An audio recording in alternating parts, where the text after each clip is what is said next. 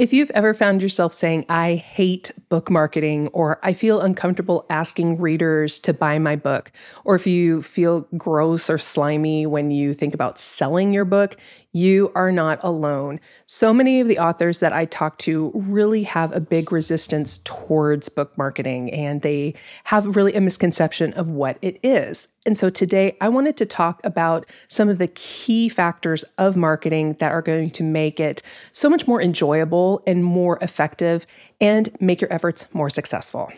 My name is Jen Hansen DePaula, and I'm the co-founder of Mixtus Media. And the purpose of our work is to empower and educate authors with the best book marketing, social media, and newsletter information available. I'm really good at helping authors simplify the book marketing process and helping them connect with their readers, specifically using social media. So if this sounds like something that you need help with, be sure to subscribe for more. So one of the first misconceptions that many people have about marketing is that marketing is sales. Marketing and sales are two completely different things. Marketing is all about building awareness and making connections. And you can do that really effectively, specifically on social media, because you can create a community and people can get to know you, more about your books, and it's really a connection tool. Sales comes after you have set up your marketing. Sales comes when you're actually ready to sell your book. It might be around the launch of your book or when you have a promotion. So they are not lumped together.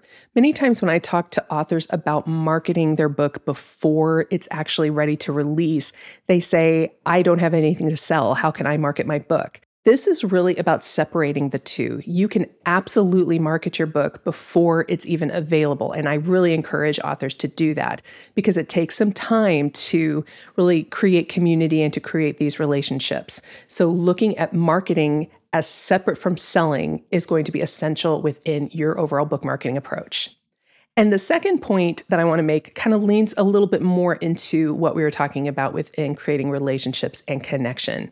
Marketing really is about awareness. And even though social media is one of the best ways to really create that connection, you can do it in many other ways. So marketing can include being on podcasts, doing different podcast interviews. It could be guest blogging. It could be a multitude of different things. So thinking about marketing as really the top of your funnel, that's really the beginning of where we're going to be leading people down to actually buy our book.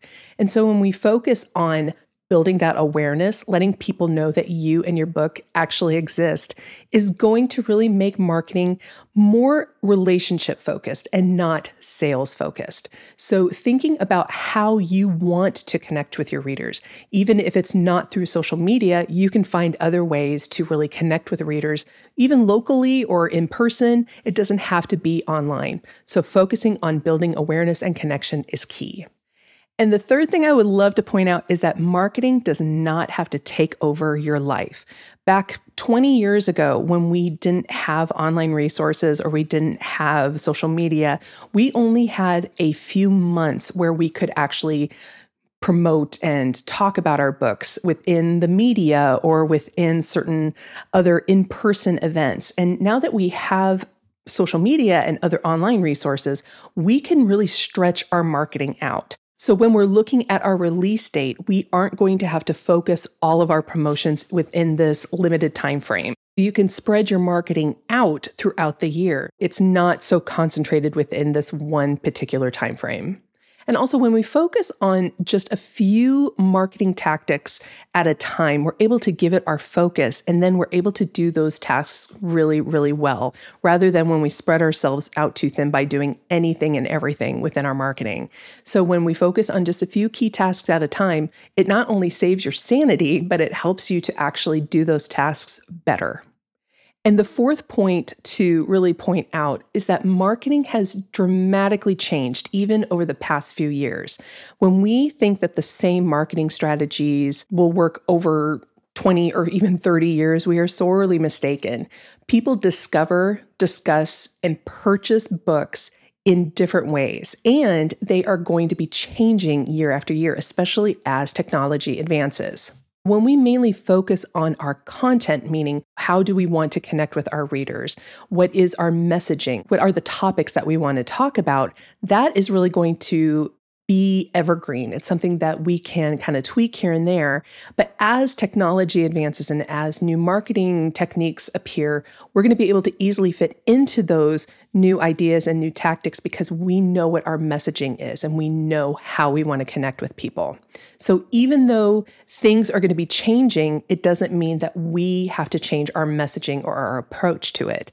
The vehicle will just be a little different.